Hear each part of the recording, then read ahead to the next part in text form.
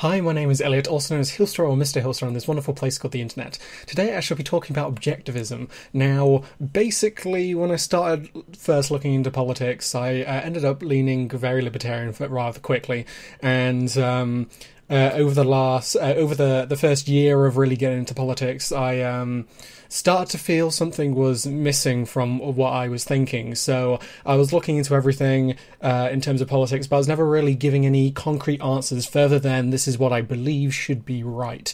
So I started looking into philosophy, and not a lot of it really stuck with me at all until I came across objectivism. And objectivism really changed how I view the world, as well as just influencing my political outlook. And to be honest, since I've got to objectivism, I've really cared less about politics in general. I haven't really been looking into the news a lot. I haven't been really keeping up with the drama between different political figures. I've just been letting things sort of like happen and not really trying to participate in everything so much, and sort of focused on what I want to do with my own life. And I'm going to do a two-part series. This will be the first part, and this is going to be looking at the objectivism for you personally, how objectivism brings you, how it can bring you self-fulfillment instead of just all the politics stuff, as there's a lot more to life than just politics. So let's get into it. Basically, what I'm going to be doing in this video has been looking primarily at the ethics, but I have to go through a few steps beforehand to be able to concretely say why I'm saying these things ethically.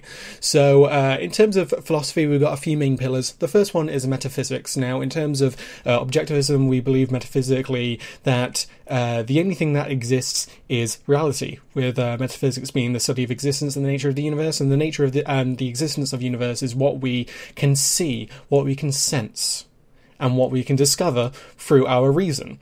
So, in terms of metaphysics, A is A. Facts are facts. You could ignore reality, but you cannot avoid the consequences of avoiding the reality of a particular situation.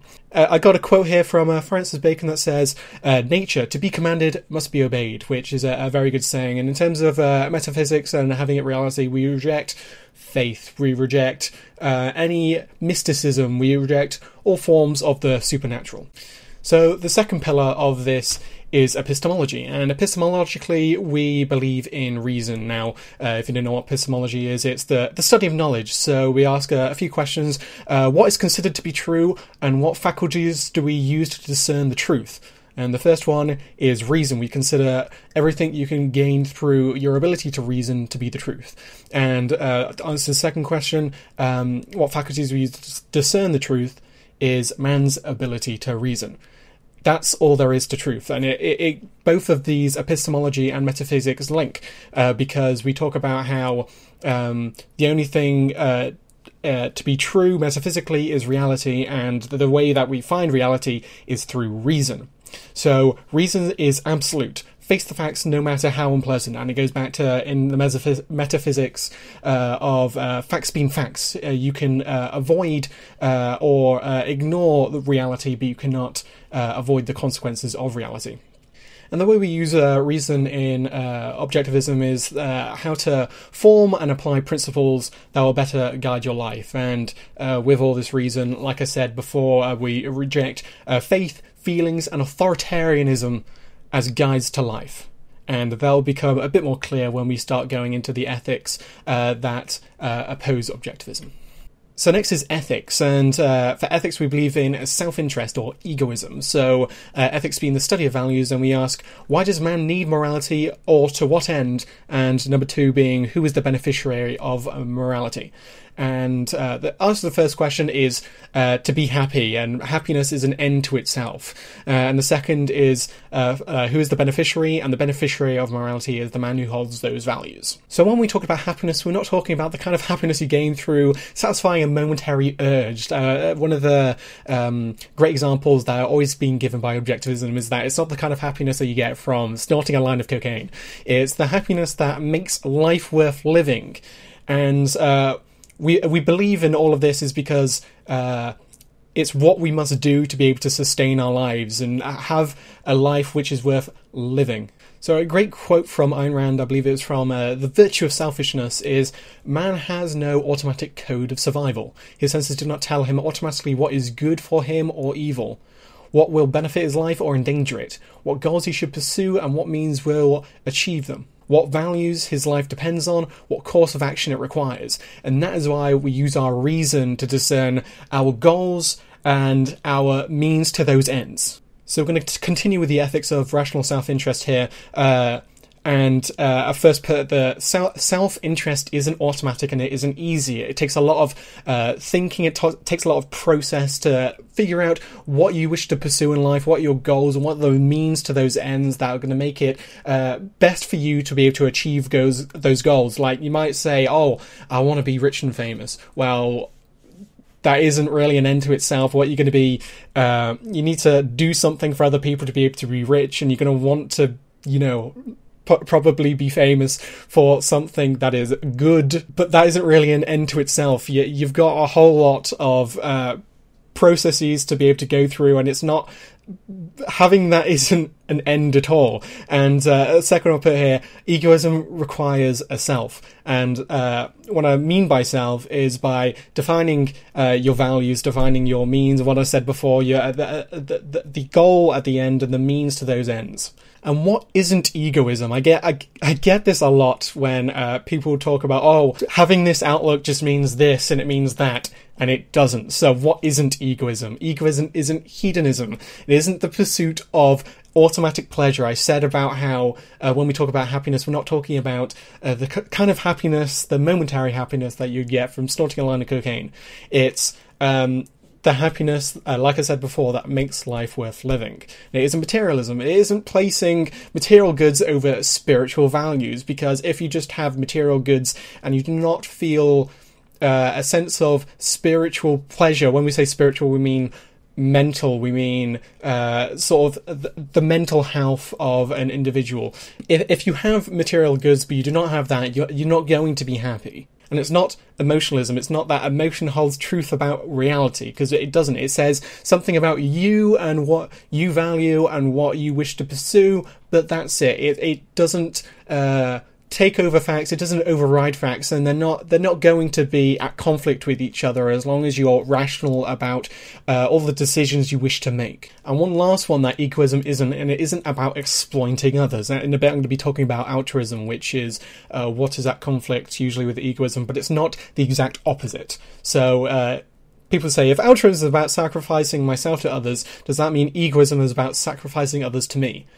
No. Sacrificing requires a trade of a larger value for a smaller non-value. Life isn't a zero-sum game, unlike people like Trump will say about China, that China is stealing your jobs and everything like that. It's not a zero-sum game, life. And people can pursue values independently from each other. So altruism requires sacrifice for others, whereas egoism is doing for yourself. So there's a lot of things dependent on what you value that you'll have to do in life, but there are a couple of things of which are vital pretty much to everyone's life that have been outlined in the 7 virtues of rational egoism. Number 1 is rationality, man's basic means of survival and the applications of metaphysics of reality and the epistemology of reason. Now, to best explain it, I'll give you a quote from the womanist Ayn Rand.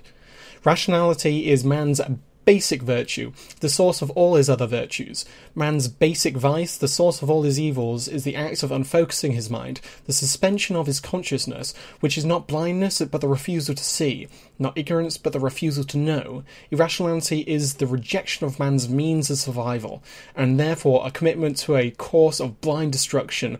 That which is anti-mind is anti-life. So what does she mean by this? What she means is that you must accept the facts on every single situation. You may be able to ignore the facts, but you cannot affect the consequences. If you, say, compromise your rationality on one thing, say, faith, you've accepted faith as being above rationality and reason on a specific subject, say, the nature of the universe. How do you know, after you've given up a reason, you've given up rationality, that no other part of your life is going to be compromised by that one slip that you've done?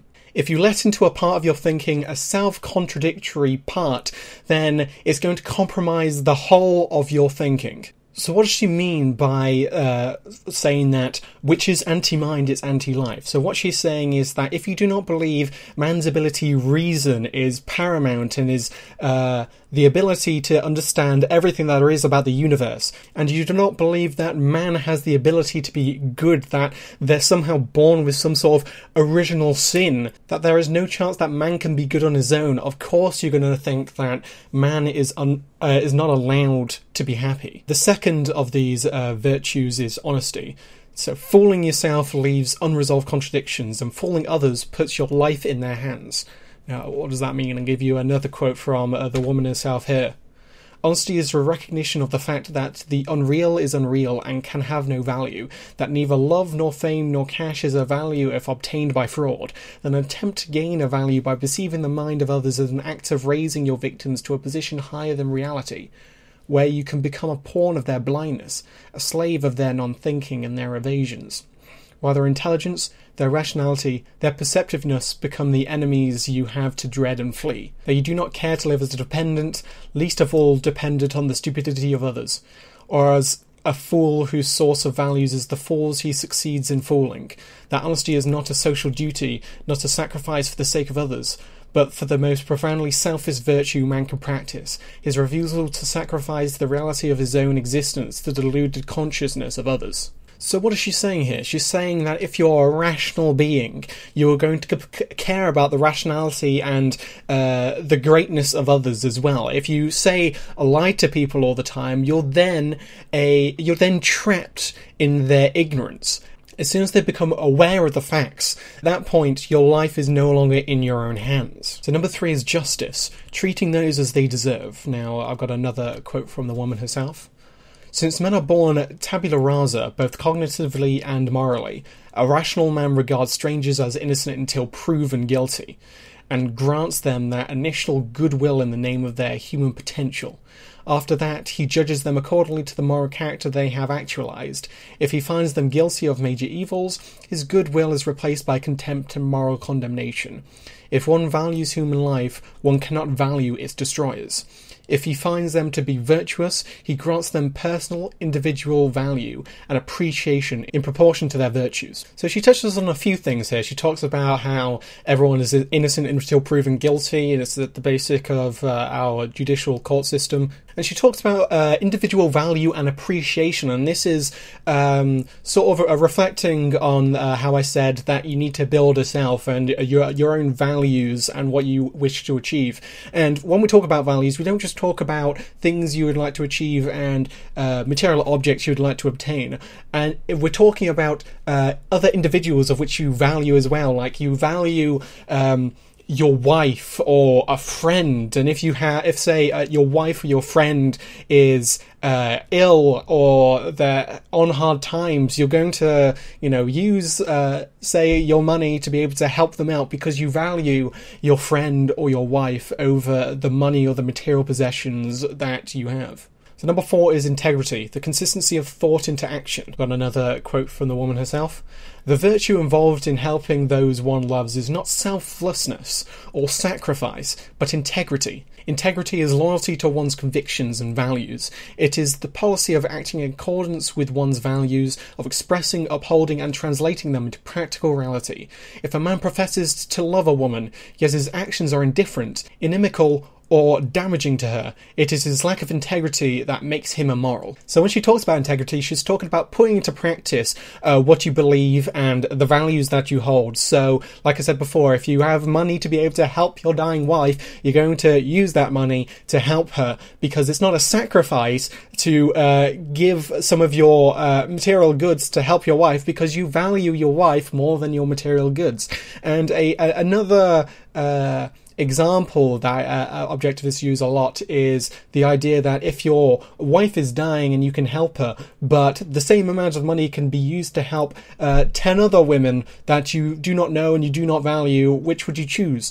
Obviously, if you say sacrifice is what you must do, saving 10 women is much more sacrificial than helping your wife, because you value your wife. If you're going to help your wife not die, then you're not doing it out of a sense of sacrifice. You're doing it selfishly because you value and you cherish your wife, but you do not value these other 10 women. That would be a great sacrifice to help the other 10 women, and I would see that as quite immoral.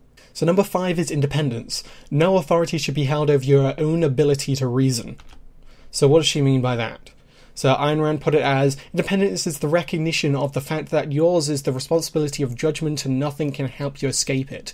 That no substitute can do your thinking, as no pinch hitter can live your life. That the vilest form of self-abasement and self-destruction is the subordination of your mind to the mind of another. The acceptance of an authority over your brain, the acceptance of his assertions as facts, his say-so as truth, his edicts as middleman between your consciousness and your existence.